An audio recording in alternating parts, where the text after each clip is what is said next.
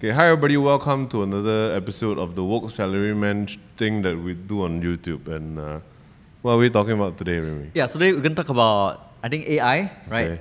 ChatGPT for writing and other stuff. Mid-journey, Stable Diffusion for art side, and also I think AI in general. Yeah. Yeah, I think we should disclaimer first also, we are not AI experts. I think it's more like two idiots that don't know much about AI but work in a space that AI might disrupt, talk about AI. I think what I can say is that at least I do use AI to help me in my work. And I think recently there have been some improvements made that made me, Question my worth. Right. Yeah, so I guess that's why we're having this podcast. Right. So I'm disclaiming because there are some things that we say that probably will be untrue that y'all can correct us in the comments. And also more developments will come. Yeah. So it's just us kind of... sometimes there's a big news event that happened. Let's say the time Shinzo Abe was assassinated. Yeah. Right. Then they'll say the story is developing. This is kind of like that.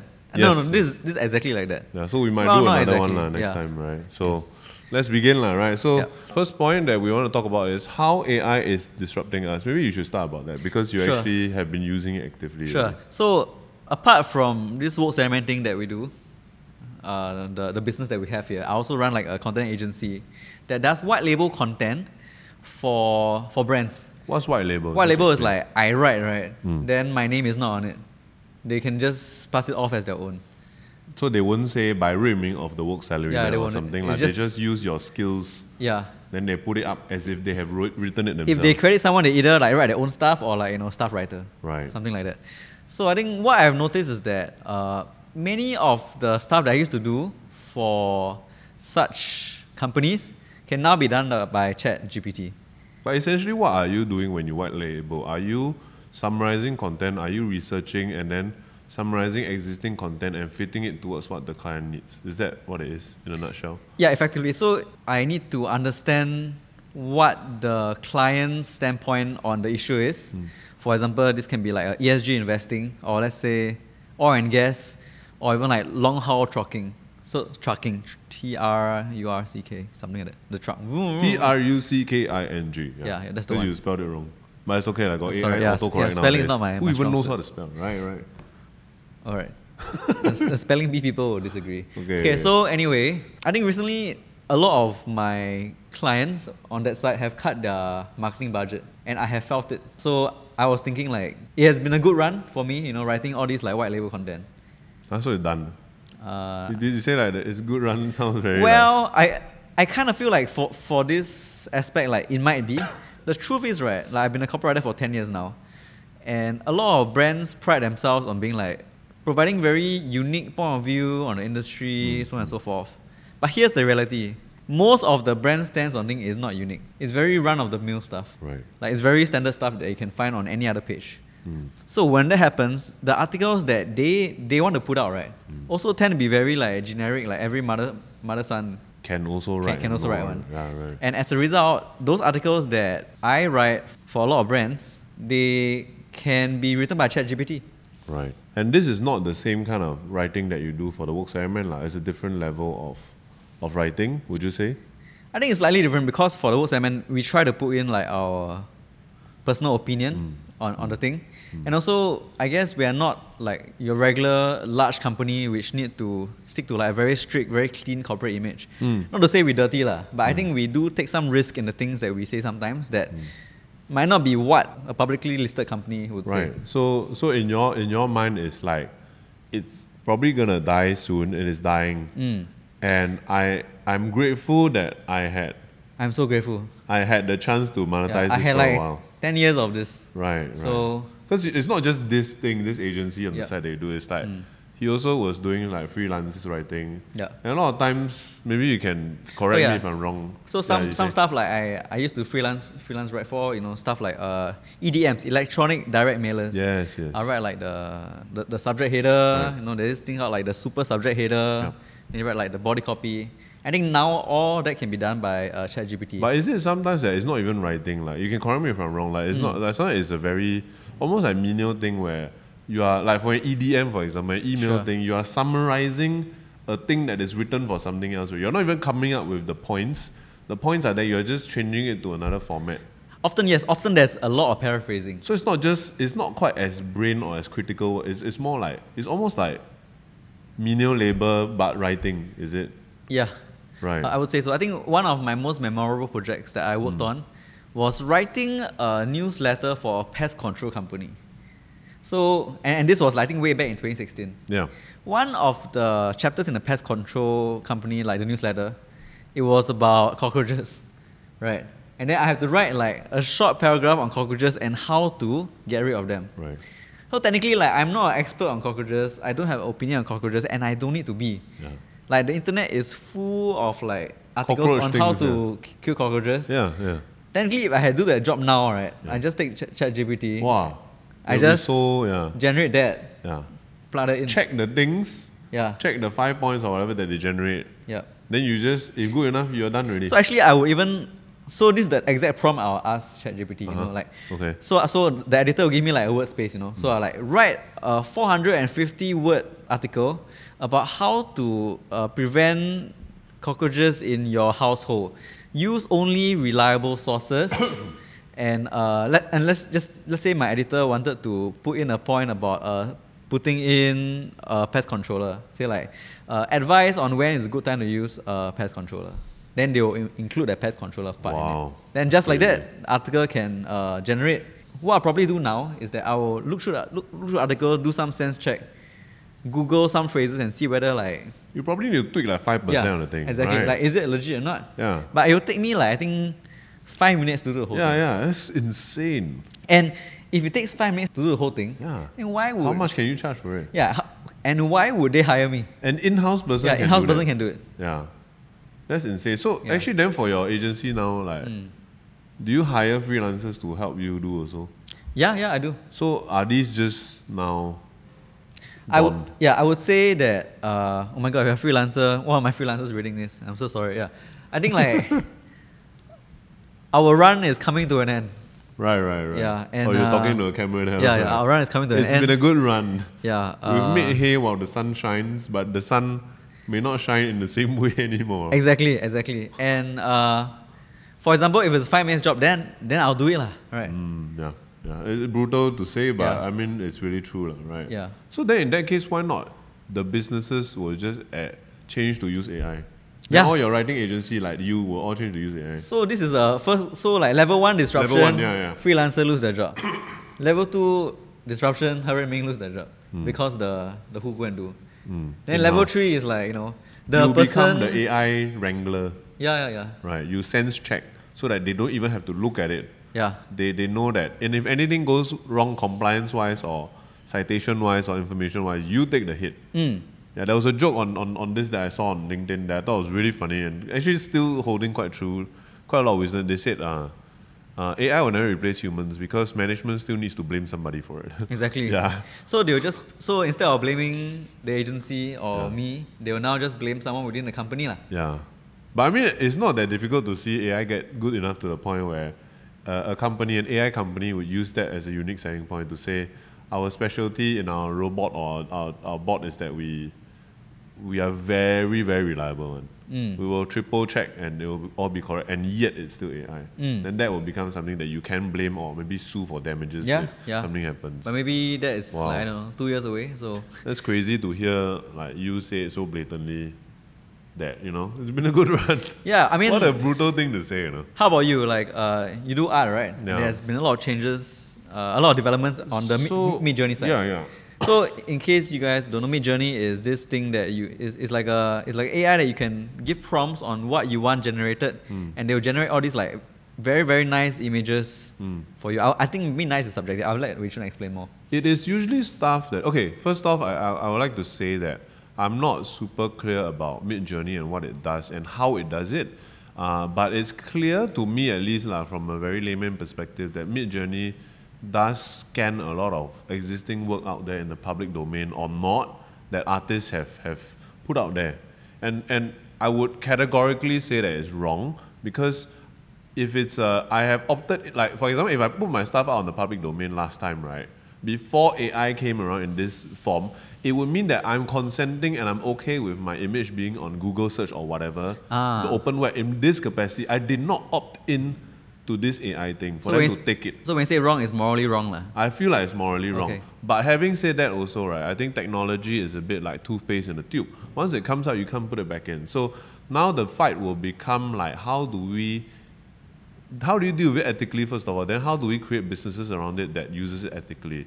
So one example of, for example, in my space, right, I'll get to a minute about me personally, but one example of, I think, something in art and AI that's using properly is that what they are doing is they're doing experiments with AI where they take their own artwork, only their own artwork, right? They feed it into the AI and then train that AI to be their artwork generator. If I'm not wrong, there's a premium service that only allows like that specific training of AI to only that user. So it doesn't train the entire AI. Yes. Share So with everyone. in that case, if it's truly trained based on your, like for example, Woke Salaryman got a lot of images. If we can just feed the whole database inside, maybe this is something I'll try. I'll go and pay for all these services and we'll try, and then maybe do a follow-up video, right? Yeah. I'm sure they can copy. They know what a figure is, they know, and it's also black and white. It's so easy, right? I would not mind if we had that facility at the office, and I don't think it will replace us. So coming back to the original question of does it disrupt me? Honestly, no, because the disruption when it comes to art and mid-journey and stable diffusion is on the technical and the craft side of things. They can do and execute the production extremely well. And a lot of people are affected for sure, but me personally, no, because I've already pivoted away from my unique selling point being the craft, the drawing side of it. I'll be the first to admit that I'm not the best artist. I'll be the damn near first to admit it, because I know that. I know that, and we design our Woke Salaryman style for efficiency one, you know? So I'm not in that fight anyway. And also like talk about, it's been a good run. I actually honestly feel, and this is not a popular thing to say, I can anticipate getting a lot of hate from my fellow artists about this, but I feel like a lot of the art that is being disrupted or is being copied, like the kind of art that you see being replicated, the styles and such, right, is the very popular and the very common one. And if you're somebody that is just an artist following that kind of generally appealing style, you are due to be disrupted anyway. So what you just mentioned, you just described like white label content. In a way, yes, because it's the same kind of thing. No, because like if anyone can take on the work and pass it off as their own, then there's no identity to it. There's no USP. So you are being paid for the craft and the labor and the time you spend to summarize it and write it in that corporate style. Yeah. There is that thing for concept art, for cartooning, for illustration, for editorial and stuff. Same also. But having said that also, there are some people who are being disrupted very seriously because they can say, do it in this person's style. And they will copy that person's style. Yeah. And I feel like that, I'm a little bit on the fence because I feel like it's wrong because a person's style, and maybe you can argue this for writing also, is a essentialization of my experiences, my vulnerabilities, what I see in the world, what I take from my favorite artists, and how I change the things that I like to be a expression of who I am. And I think to take that and copy that and to be able to say, do it in this person's style, I feel like it's a violation of that. That sanctity that you should give to your artists in society. So I definitely agree with you that it's wrong. But I mean, as a practical person, I just accept that it will be done. And there's very little you can do about it. Yeah, exactly. So, for example, like I heard someone was telling me, Grimes, Grimes, the music artist, right? Yes. It's brilliant. What she has done is that she has basically, I'm not sure the specifics, so please say more in the comments if I don't get it right? She basically let her voice be used open source. Is that she said, you can use my voice. Yeah. Let so me have a cut. So she give consent, right? Give me a cut of it. Yep. But for that to happen, and I think it can happen with AI art also. Imagine, for example, this is a bit like stock imagery. Imagine if there's an AI thing that I can submit my art to, right? Then say, if my art is, somebody prompts something, and it draws from my art, I get a cut of that proceed. Sure. So you will need a business model that has the software capability to link all these things together to properly attribute. Because if you look at music now anyways, it's like that one. You go and see the track records, right? They have to attribute the inspiration where they sample the thing. It can be like 10 different artists on one track. I think for the world to keep creating new creative content that doesn't already exist, they probably need to do something like that. Because if like it goes down this route, people are allowed to steal from artists all the way, then what the fuck would I go create something Why would new? I be an artist? Right. Right. Then I'm just a sucker. Maybe people will still create out of like passion and stuff. But I mean, it won't be in the same way where people push the boundaries of what is possible. Yeah. So I think it also comes down to, so our second thing that we wrote down is, are we scared? Yep. I think that's a good point because like, a bit like the idea you're talking about your company and stuff, I feel like what we do at Woke Salaryman has gone a bit further than just you read us for the things we have to say, the technical things. Because honestly speaking, right, I think all the financial it's fine. Like I mean, it's been said already. There's so many great places to read about like They are not to read us, about what is a REIT. What's a REIT? What is the ETF? What's a bond? What's the 50-30-20 rule? Like all these financial precepts and common good advice is all out there. Yeah. We have added to that convo a bit, I think, but we also are not. We are not just here for technical expertise also, and we never claim to be the only technical expertise. So I feel like for us to stay relevant, what we will need to be is, I think, also a brand that you don't just want to read it because we know the technical information. You wanna be able to trust that we have passed this world of information. Then we curate a certain amount of it for you. When you say pass, it's PARSE. PARSE, yeah. Right. Sorry, Okay. we've looked through it, lah. Got it. So Yeah. I don't feel particularly threatened as the Woke Salaryman. Sure. So for me, if I were running this agency, only this agency, then I'll feel terrified. Right. But I mean, you mean the agency outside of Woke Salaryman? yeah, exactly. But it's been 10 years. I have found ways to diversify my income, and I think like, I guess the feeling I have is sort of, let's say you work in a corporate job, and then they're going to outsource part of your job to a back end office. Let's just somewhere in the Philippines. Then they'll say, okay, we'll outsource these functions to this thing. Maybe you take a pay cut because you're doing less work. Yeah. And for me, it is a shock, but it's not like anything too devastating. Because I have diversified, like Right. income streams. Right. Yeah. And I guess 10 years is a long time to anticipate change. Yeah. And during this time, like, you kind of can save up, you can invest your money, build passive income, all that stuff. Yeah. When it comes to stuff on Woke Salaryman, I do not feel threatened as of now because we have kind of become like a personality. As much as possible, I try not to make our articles too similar to any other things you can find online, because otherwise then what would be our selling point be? So I think there's always a takeaway that is not something that AI can do yet. Yeah, at least. Because what if they can say, do this in Woke Salaryman style? So artwork very easy.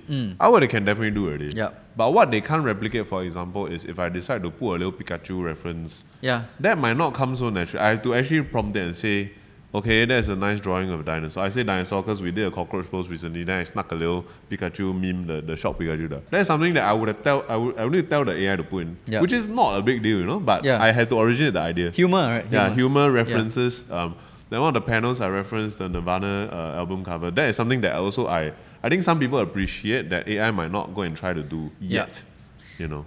So yesterday I tried writing The Woke Salaryman article using ChatGPT. How do you prompt it? Right? So I wrote something like, write a 600-word essay about whether or not globalization has made our life better. Okay. Then it generated blah, blah, blah, blah, blah. And actually all the points were stuff I already had in my head. Right. Then that's when I realized like, oh shit, it can replace this part of my profession. But then I looked at the ending like no vibes, Right. Like you read it, it's like, oh okay, it seems like a essay written by like a GP kind of thing. Like right? a GP student. General papers. Just trying to not take any risks. Yes. So I had to rewrite like the whole ending. Yeah.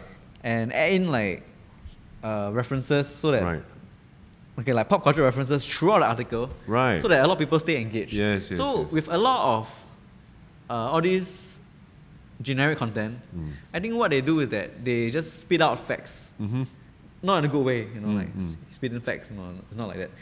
They just Like list a rapper. they list fact. Like it's, all good, all right, it's all good, all right. But like researched, there's no humor, there's no soul to it. Yeah. So I guess if you're a writer, you will need to kind of cater to your audience. Right. So if I write for a Singaporean audience, I'll put a Singapore reference. Like for example, when we're young, we all drink this like, I think called a Sing Pao. Sing Pao is like It's like a plastic thing, then it's frozen. Then you Okay. bite on it. Then you know the sengpao, I right? don't know what the fuck you're talking about, but okay. Okay. Or I think I call it a different thing. What you call The it? Ping colorful, pong. Ping pong. like 2 bits one, then you can twist. Yeah, exactly. So Sengpao, what the- it's Okay, called sengpao. anyway, Yeah, yeah. don't be annoying. Yeah. So because AI draws on like a lot Sengpao. of these Yeah. stuff that's already online, and the fact is like a lot of stuff, a lot of literature online is created by Western countries. Like I stuff that see. happened in the UK, I in the get where you're US. going, yeah. So they will not get a uniquely Singapore reference like the sengpao.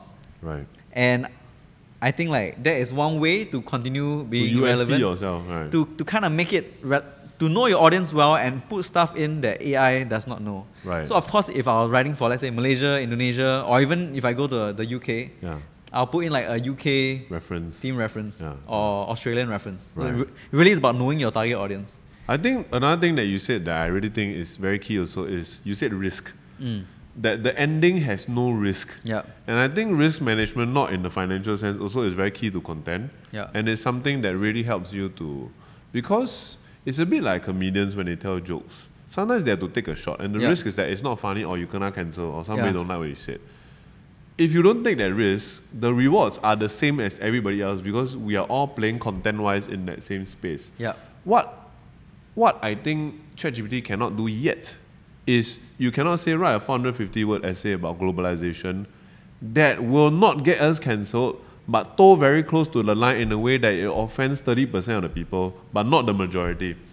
ChatGPT cannot yet analyze societal zeitgeist emotions about a topic, especially if it's news. I love how we're adding yet to everything. Because who knows? Yeah. Right. Yeah. Because I never thought AI would come around so fast. So it has reset everything. Everything now for me is a yet. Like people said, I remember I had a lecture in school and then we were talking about AI actually. This is like way back when. And we were arguing about it and then somebody said, yeah, but AI can never mimic human emotion. Yeah. And I like what my professor said. Shout out to Martin Reiser. He was a professor. He said, what is emotion? Honestly, you think about it. To him, and I think he had a point there. He said, it's just a 1 or a 0. I feel positively or I feel negatively. So within that positivity or negativity, there are shades of it. Like if I'm jealous, jealousy is something that has a spectrum to it. I'm positive because I think this is a worthy achievement that this person achieved. Negative because I want it and I don't feel good about it. It's just shades of spectrumized things, I think everything is a spectrum. So why not? Emotion also can AI. So what's to say that originality or creativity or the process of creativity cannot be formularized? In fact, Stanford University has standardized it. They call it design thinking. I forgot the actual step. It's something like first one is to empathize. Second one is to It's like the scientific design. method. There's like a whole bunch of steps. Yeah, then iterate, then test. Something like that. It's 5 steps. Yeah. And when they say that, I listened to one AI guy talk about the Stanford model. He said, if you do these 5 steps properly, and define the problem properly, you will eventually create some inventions that are interesting. It is just follow the steps only. Yeah. So who say creativity and soul and the ability to take risks cannot be digitized? Don't know.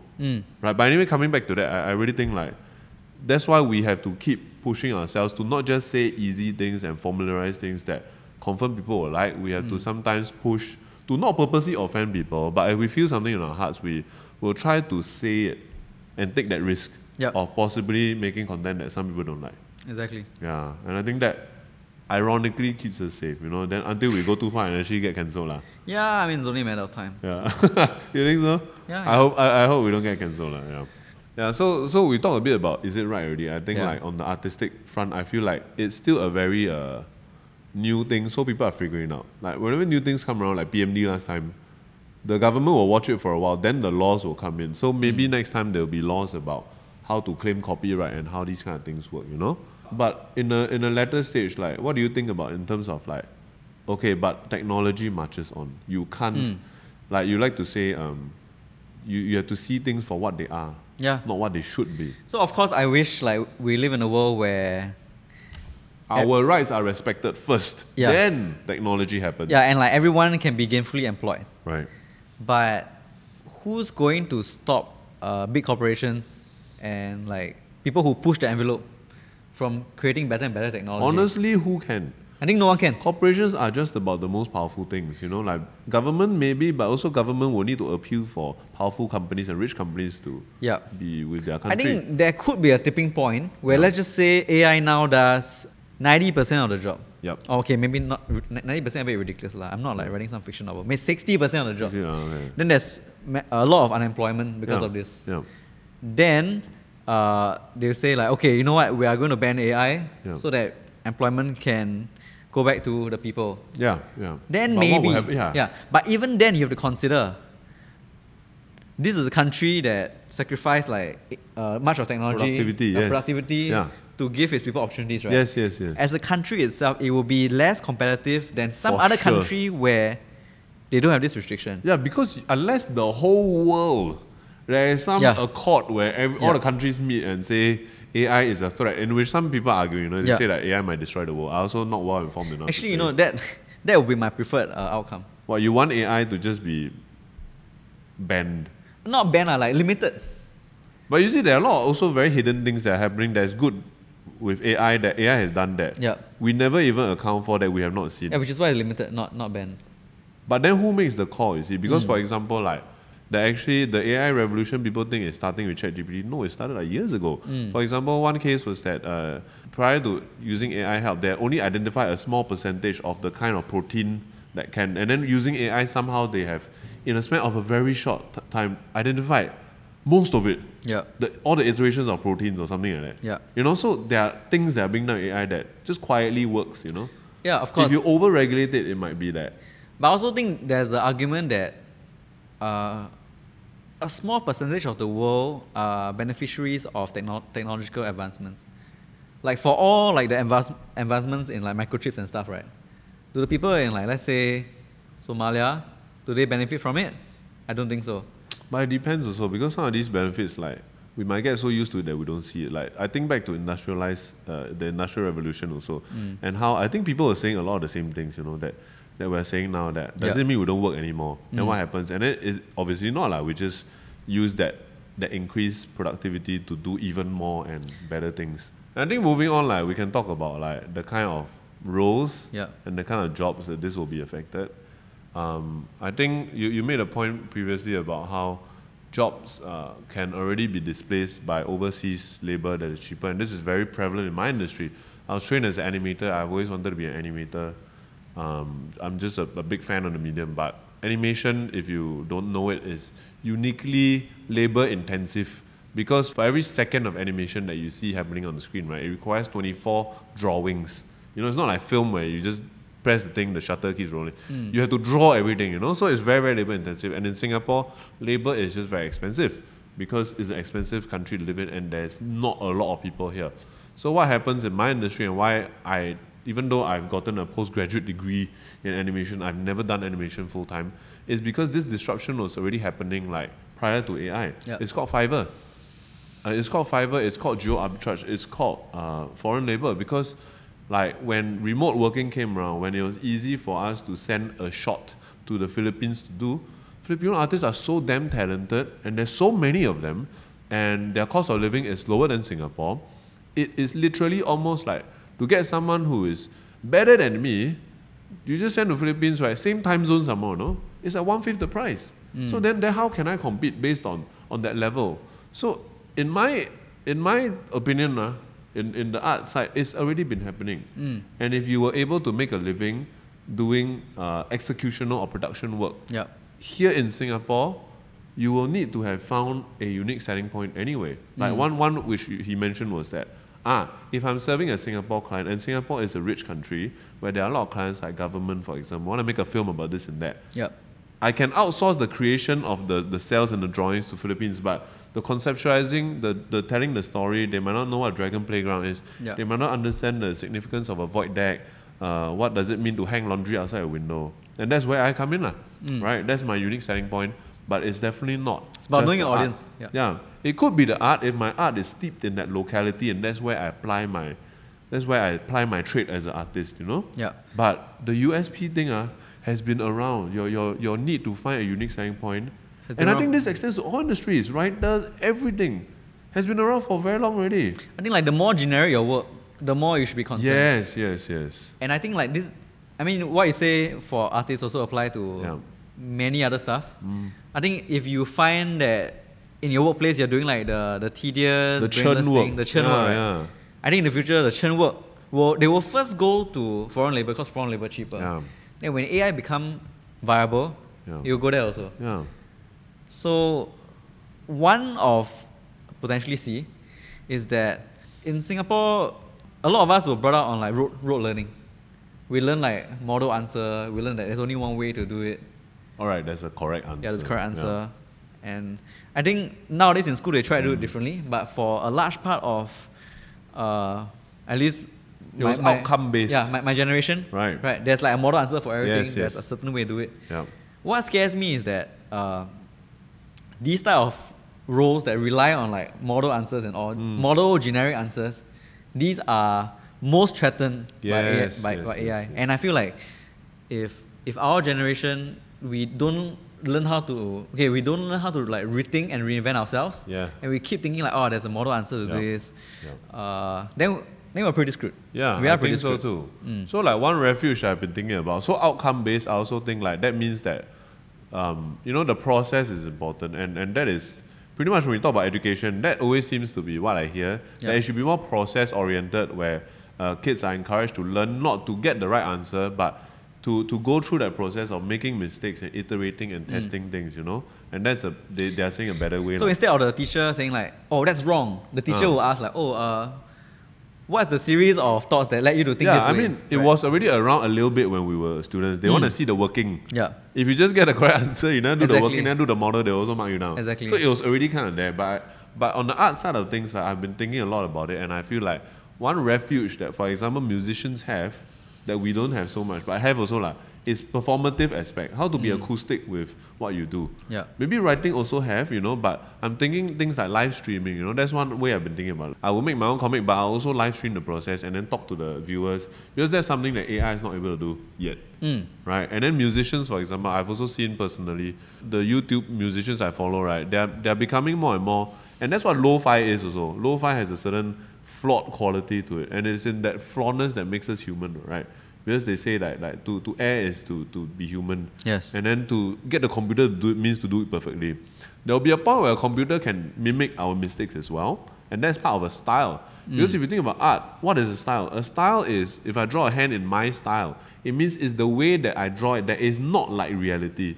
It is, in a way, the mistakes that I'm choosing to keep. Yeah. That's why I say like sometimes your style is your profound. your extension of yourself. It sounds profound, but actually to artists it's very standard one. So if you got a typo, sorry like It's my style. It's my style, yeah. Maybe next time writing is like that, Because you think about, for example, the spelling of the word am I right? Yeah. If you write it in a certain way, like AMIRITE, it is not correct, but it makes you feel a certain way. Yeah. It's an informal thing to it that also can change the way that I interact with the text, right? Yeah. So it could be true also. I think the handcrafted thing you definitely got a point there. Yeah. So I went to Kyoto not too long ago, Yeah. and there was this like small shop making handcrafted bags and stuff. Right. And I thought, wow, very cool. Yeah. I want to own one. Yeah. And I will own one of these like handcrafted bags, right? Over like a mass-produced, I don't know. Yeah. I don't know what young people wear now. Is it like Gucci or something? I don't know. You sound uncle as fuck right there. Yeah, I'm so sorry. like one of these like mass-produced, Yeah.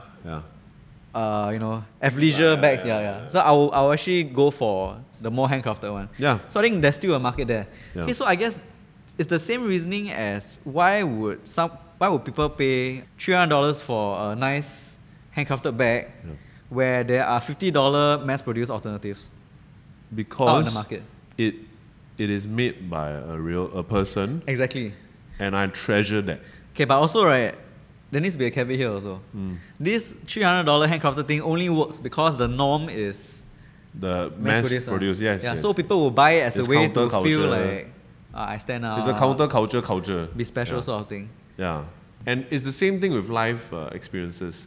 And I think busking has great potential in this, because when I show up, even though it's performing the song that I've heard before, The little cracks in the voice, the little trills that I do, the improvised solo is different, and I only get one of it. Yeah. And I think if the world shifts to that point, especially around media and the creative scene, you know, I think that would be great. That we live for experiences, not to have the outcome. You know, so the process, like I might improvise a music with you. I get you to sample your voice in the mic. Then I play something with your voice playing on a loop. Then that becomes something that we create together. You know, as an artwork thing, I might go on a live stream and I ask you all to give me prompts. That's why one of my favorite YouTubers, this guy called Harry Mack. He's a rapper. He goes on Omegle. He asks people to give him 3 to 5 words. Then he'll rap a freestyle thing. Then he'll say things like, "Oh, look at the curtains in your room and the hat that you wear," and he weaves all that into a rap. And I think that's brilliant. That is, to me, the future already. So, that's how media is done. So what you describe is like interpersonal skills. Yes. Like making a person feel valued and wanted, right? Yes, it's a human to human thing. I don't want it perfect. I want it. I want an interpersonal connection, and this may be the turn of it. So we treasure personal experiences more. So with that in mind, I guess like jobs that require you to meet a lot of people and actually foster good relationships with them, that might actually also a chance for you to remain do valuable. your USP. So of course a robot can come and sell me property. Yeah. Of course it can. Yeah. But why trust the robot? Or why be like, there's no human connection in a robot. Yes. Maybe I will not choose that. Maybe the robot next time can also mimic that. Then we're in real deep shit. So robot as it is now Yeah. Like something that my wife was just kind of speculating that I thought was a bit scary, because she was playing Harry Potter, and in Harry Potter there's this thing called the Mirror of Erised. And it's a thing where if you look at it, it will show you your deepest desires, right? So she was saying like, one day if I die, what if there's an AI that's good enough, right? I can put my essence into something, right, that she can talk to every day. That's a Black Mirror episode. Is it literally this? Yeah. That you can live on forever as a AI thing? The Black Mirror is a clone. I see. Yeah, then what does that mean? What is it even to be a human? Because my superficial interactions on my 5 senses is all consistent. Then what does that mean really? You know? And then I don't think we're at that stage, so maybe that one we leave as a further discussion kind of thing, But for now, I still think while it is pretty far in already, there are still a lot of things that we can do. Do you personally have some sort of like a young writer was coming to you and say, "Oh no, Remy, I'm worried.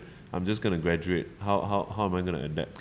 Well, I think as a young writer, you probably need to build on your personality and become like a public figure-ish sort of person. I think public figure. I think like visibility. A politician. Okay. Sorry, my choice. It's like have a personal branding, is it? Yeah. Come on, like personal branding. People know who you are, sort of Right. thing. Because if not, then you are just a generic voice.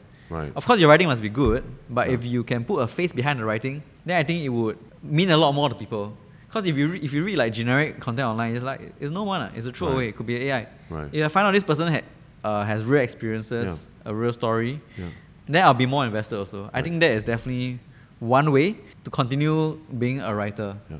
Another way is to like what I mentioned earlier on, customization, doing stuff that AI can't do yet.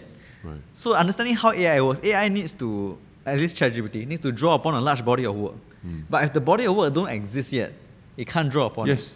So technically, I could write a story about this new and exciting thing, provide a new take on it, and AI won't be able to do that yet because the event hasn't happened. But after I write it, AI can kind of steal my point of view. But at the moment where the event break, you are still the first person to get it out there. I think there's an additional caveat to that also. It's not just that it hasn't been written about before, it's that it's not popular yet. Because somebody could have written some obscure thing that has that point, but before it breaks in, because AI will, I think that's how they do it for large language learning models, because they still have to sample something. They have to prioritize, and they'll prioritize the things that come up more often. So when you run your thing through like AI art, for example, usually the same-ish kind of thing pops up unless you try to affect the prompt a little bit by indicating. Fuck it up. I think what is more important now is that you develop your conceptual skills. You understand how to think of premises, think of concepts, think of situations and iterate it. So actually this will require you to go and look at how to use AI. I'm a bit behind because honestly with our work we don't feel the pressure to go and learn it so fast. We have something that keeps us occupied. But we are also, like Ray Ming's already starting, and I'm going to go and buy a solution that lets us put all our Woke Salaryman things inside and see if I can come up with a Woke Salaryman artwork assistant. Because I have to do that to stay competitive, you know? Yeah. And these two can go hand in hand because the things that I conceive, that I think about, if I have a very radical idea, like, I want to make a movie about, I don't know, like, I had an idea called a Tua Pei Kong Association. Sure. Where it's about this, like, because there are these deities in Singapore, you know, that they put at the foot of trees. Like, what if the deities could have this kind of meeting once every year? Then, like, every year I do a comic strip where it covers the meeting and then how they argue and then how they gerrymander and draw the lines. Yeah. I thought it would be really funny. But the reason why I'm not working on it is because it will take me time. You know, I go home, I want to watch Netflix with my wife and play games and stuff. See, ChatGPT probably can't replicate that because they don't know what's the Tua Pei Kong. Yeah, the prompt cannot do straight enough, you know? So I'll have to do a lot of the hard carry. But imagery-wise, I might also be able to say, if I can feed them the idea, I feed them 20 iterations of Tua Pei Kongs, and then say, okay, based on this aesthetic, can you generate 50 for me? Yeah. Then I have already. I can take those 50, then I choose the ones that I like, and then this is the Yishun one, this one, this is the Canberra one, you know? Then that can help me. So focus, I think, on conceptual, which is actually related to what you said, to have something unique to say that people recognize you for. Yeah. It's branding already. Bo pian, this one we must do already, right? Yeah. That's how we stand out. Really, like you said, like if your thing is generic, is unidentifiable as your thing, you are probably one of the first to be replaced, and it's a competition that you as a young person cannot afford to lose. Because we are a bit established. Honestly, if we were to start Woke Salaryman now, we were saying, right, wow, it's so hard. There's so many other sites that do great the work. same kind. Yeah, great work too. And when we started, we did rely on these like technical churn work sometimes, you know. We explain what a bond is. Yeah. We talk about SP500, VWRD, VWRA. And these are nowadays quite standard advice. The 50, 30, 20. Yeah. You know? I guess for us, after 4 years, I think nobody want to hear 6-month emergency fund anymore. Yeah. Nobody want to hear, not because it's bad advice, because they already know it already. Yeah. So I think even for ourselves, we had to adapt and talk about not just money, but the things peripheral to money. Yeah. And I think that's how society, economy, psychology, I think that's history. How we have stayed relevant. Although I know some people say very preachy, but yeah, I mean, sorry lah. Okay lah, we pick our battle. I guess when you express your opinion, you will be preachy. Yeah, so that's the risk that we take lah. Yeah, and the risk, some of the downside is that we lose some of your law. And I think so far it's been okay lah. Yeah, I think it's fine. You know, when we also talk about what types of job will be affected, I think, like you say, like a lot of people will die in the long term. A lot of these people that will die are the middle to the low end of your talent pool. Their careers will die. Their careers will die, Okay. yeah. So you must stay competitive. Even if your fight is still technical, you know, like the 0.5% of the top of your technical executors will still survive lah. If you are the absolute best painter, you'll be okay, you know, but even then, like, you might need it in terms of doing your, because painters don't just paint the painting. They will study, they will do compositional studies and things.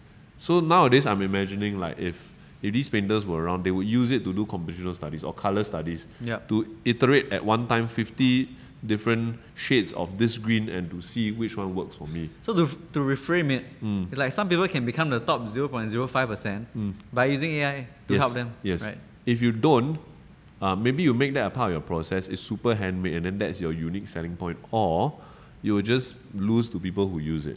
You know, another point that I have to add a bit, I guess, abstract and a bit further away is chess.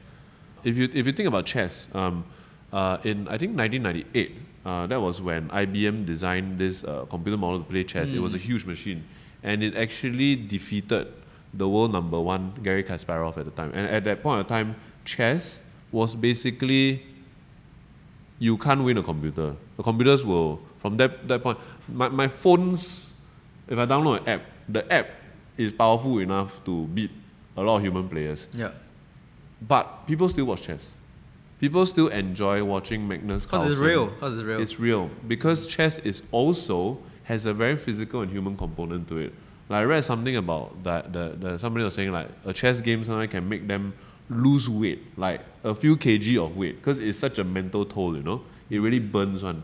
So now it has become, I think at the turning point of like 1998 where Deep Blue beat Garry Kasparov, it became how good can a human player be?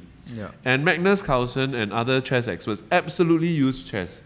In fact, there was Use AI. use AI, yeah, sorry. Use the AI to, because it stunned me, Magnus Carlsen said something about AI that left me speechless. I thought about it for a long time. Magnus Carlsen, widely thought of and can be debated as the greatest of all time, right? Sure. He said like he uses AI, the computer chess models to study because they can calculate so far ahead, right? That they can make moves that to a human player who is actually a bit more risk averse when it comes to chess, because you don't want to lose pieces, right? Yeah. They sometimes make plays that are like boggling, like why the fuck then you later on realize, oh, I see. So he said, right, sometimes the computer models, right, can make moves, right, that are so strange that it could be mistaken for creativity. I was stunned when I heard that, That was the first time that it really turned, because what is creativity essentially? It is something new that has never been done before. Yep. But the computer is not operating on taking risk at that level. They are not speculating. They have calculated every iteration. Sure. But on the surface of it, it looks like creativity. So ironically, by not having any emotion, things can be They creative. are so, yeah. So what he does is that he's studying all the moves that they can make. And because he studies these models, he has become a better chess player. He can understand what kind of play I might pick in the future because they have played it before. Yeah. So it's so crazy. And we still watch chess because we want to see how good can a human be. And I feel a little bit positive that in the future, even if AI can draw better than me, I don't care. I want to see a human do it because I'm human. So I think in that regard, if we all turn towards that direction, we should be safe, honestly. Because we would still want to do human and interact with human things. Even if a computer could, I don't care. I want to see somebody do. I want to see a painting in which this person has sweat on and has his fingernails maybe scratched off on it. That is the good stuff. It's a bit like how photography came around, and then all the painters that used to paint portraiture, we're done. Then it ushered in the new age of abstract art, of impressionism, things like that. So I think really got another phoenix that will come from these ashes. I hope so. I mean, and I hope like it will be within our lifetime. Our lifetime, Yeah. Yeah. Well, I mean, to end off, I'll probably say, a lot of our careers might be disrupted in like the next 10 years or so if you're a fellow millennial. Yeah. I think we published this comic long ago called Change Happens Slowly Then All at Once. I think you might find that even though it seems like your job is secure, and even though like your company say, your boss is saying like, oh, this change will happen like, Yes. in a very long time. So sometimes change will just happen all at once. Yes. Like, I remember you showed me the Burger King ad. Do you remember that one? I think back in 2017, Yes. Burger King released this like hilarious ads written by AI.